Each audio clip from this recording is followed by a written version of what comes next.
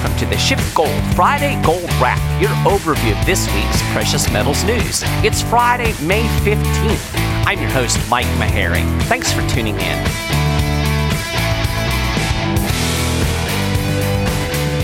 Y'all smell that? It's fear. Yep, there's a lot of fear and anxiety out there this week, and that's been good for gold.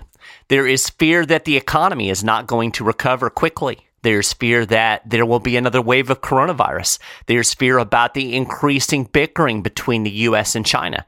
And when there's fear, investors tend to run towards safe havens like gold.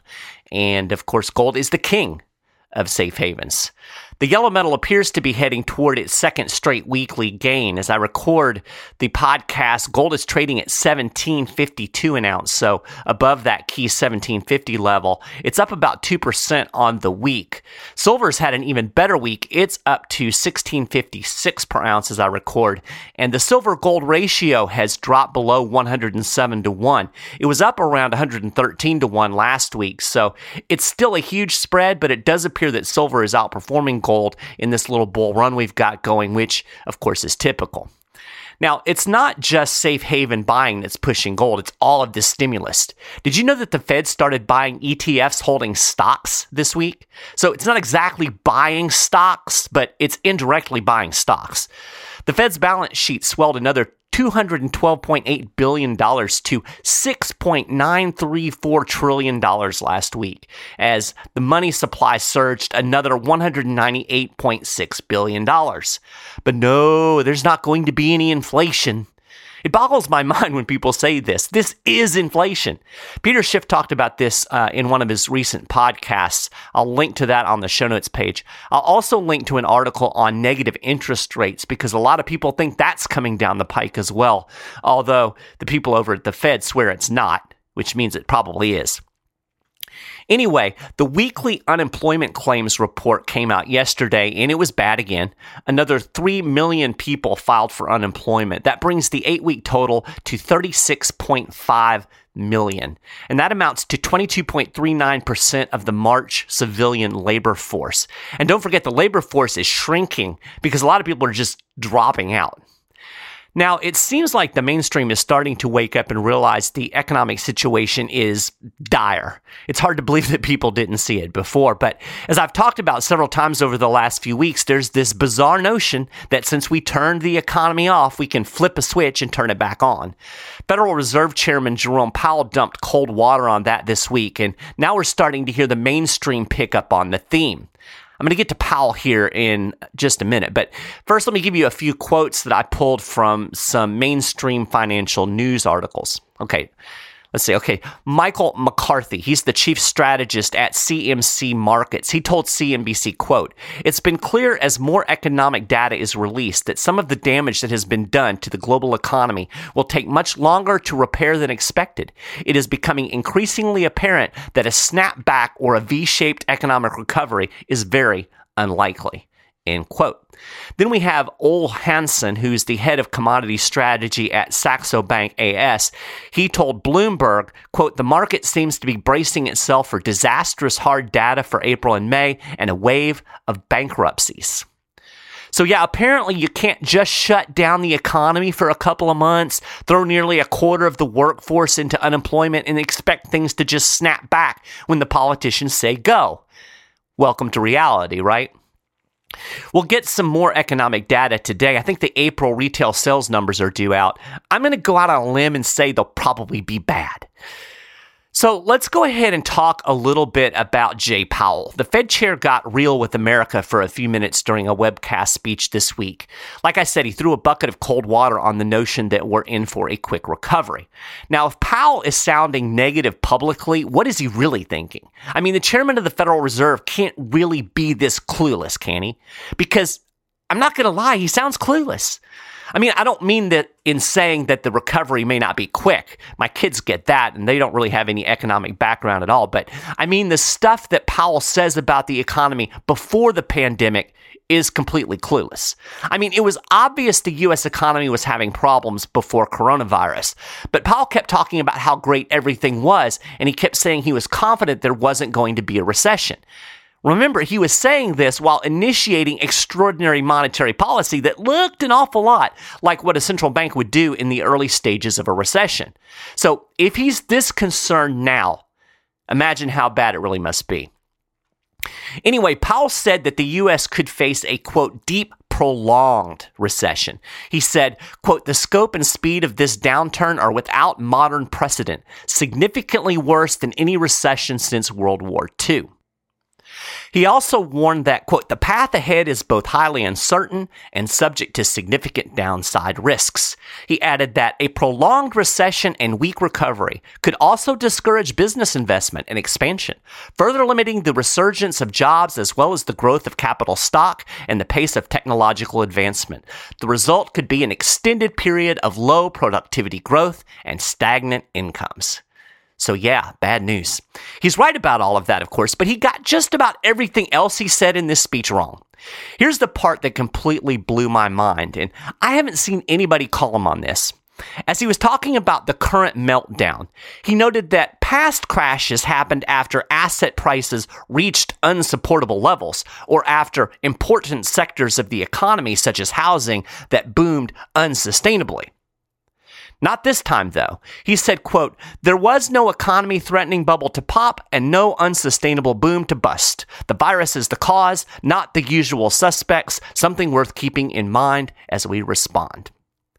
Did you hear what he just said? There was no threatening bubble to pop and no unsustainable boom to bust. This is why I'm saying that Jerome Powell is clueless.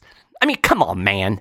The air was coming out of your unsustainable stock market bubble before coronavirus. You knew this. You were doing everything in your power to stop it. I mean, I can't imagine how he actually kept a straight face as those words tumbled out of his mouth. This crisis is built on the same cracked economic foundation that 2008 was based on. And Powell's solution is to do the exact same things that got us here in the first place.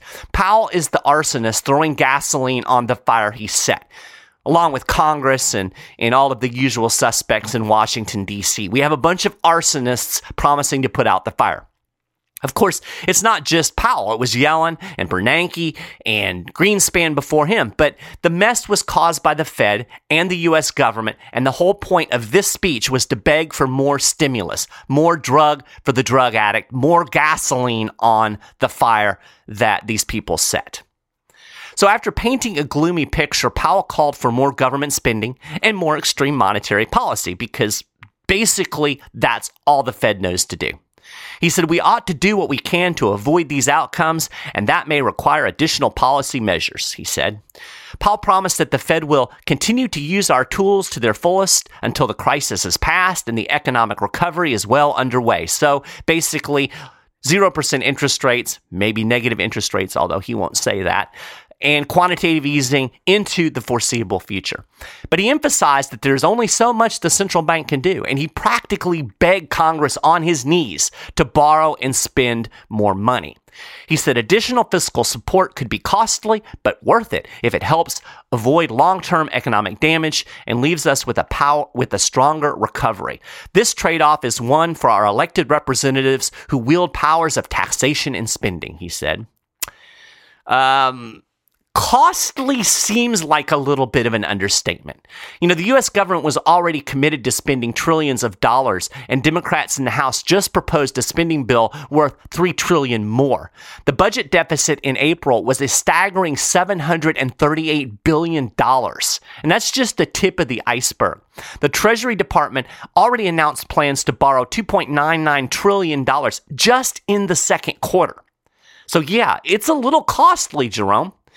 But Powell said we can worry about the debt in the good times.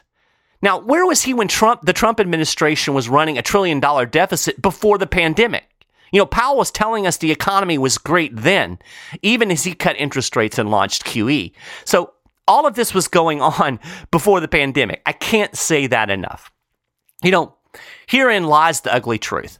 Powell's prescription for low interest rates into perpetuity, quantitative easing, money printing, and government borrowing and spending are the very same medicines that already had the economy teetering on the brink of meltdown before the coronavirus pandemic. I can't emphasize this fact enough. So I'm going to emphasize it again. Keep in mind, everything Powell talked about was already happening before COVID-19. I say this every time I do this podcast, and I'm going to keep saying it because it's the key to understanding what's really going on. The economy was riddled with debt, was already being propped up by extraordinary Federal Reserve monetary policy before the pandemic. We had 3 rate cuts in 2019. The Fed was running repo operations to stabilize the financial markets, and the central bank had already launched quantitative easing, even though Jerome Powell and company refused to call it that. The U.S. government was on track for a $1 trillion deficit in fiscal year 2020, again, even before the government passed trillions in stimulus spending. The coronavirus just put everything into hyperdrive. We were already doing this extraordinary policy. We were already acting like there was an economic crisis before the economic crisis. And now Powell wants to triple down. He wants to go at triple warp speed. Let me make this as clear as I can. It was Powell's policies, the one he wants to triple on down today, that wounded the economy to begin with. Yes, make no mistake, the coronavirus government shutdowns have created unprecedented disruptions in the economy. That's not debatable, and I'm not arguing that that's not true. We'd have significant economic problems even if the economy was strong before the pandemic. The thing is, the economy wasn't strong before the pandemic. The coronavirus was also the pin that pricked the bubble that Powell claims didn't exist. The economy was rotten to the core before the pandemic due to the very policies Powell and pretty much everybody out there now want to ramp up in order to save the economy. Powell's prescription is not going to save the economy. At best, it will save the bubble for a little while longer, maybe. So what should the government do? Honestly, nothing. It's intervention that has caused the mess. If intervening caused the problem, then hello, stop intervening. The Fed needs to butt out and let the financial markets normalize. The bubbles need to deflate. The distortions and the misallocations in the economy need to reset. The government needs to get its spending under control. Government needs to shrink and quit interfering in the economy. But of course, that would create a great deal of pain, and the political class isn't willing to face pain. I mean, stepping back and letting things sort out would be awful for a while. There's no doubt about it. There would be a lot of economic pain, but you have to fix the foundation before you can rebuild the house. It's not going to happen. Instead, they're going to kick the can down the road by repeating the same mistakes of the past on a larger scale. They're going to dump more gasoline on the fire. Eventually, they're going to run out of road to kick the can down, and the consequences are going to be even worse than if we just let things reset. But the bottom line is there's no easy way out. So the best advice that I can give is prepare. And a SchiffGold Precious Metals Specialist can help you do that. I highly recommend you talk to those folks if you're concerned about preserving your wealth, maintaining your wealth through this time. Talk to those guys. They can definitely give you some advice. They can look at your individual situation and see what's going to work best for you. They want to work with you. So give them a call, 1-888-GOLD-160, or shoot them an email at info@schiffgold.com. So that is a gold wrap for this week.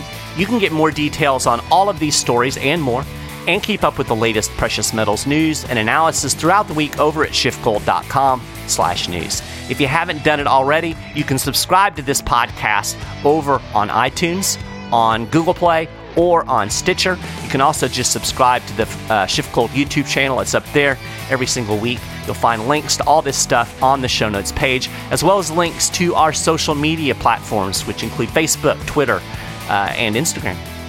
I appreciate you listening to the show. I hope you have a great weekend, and I'll talk to you again next week.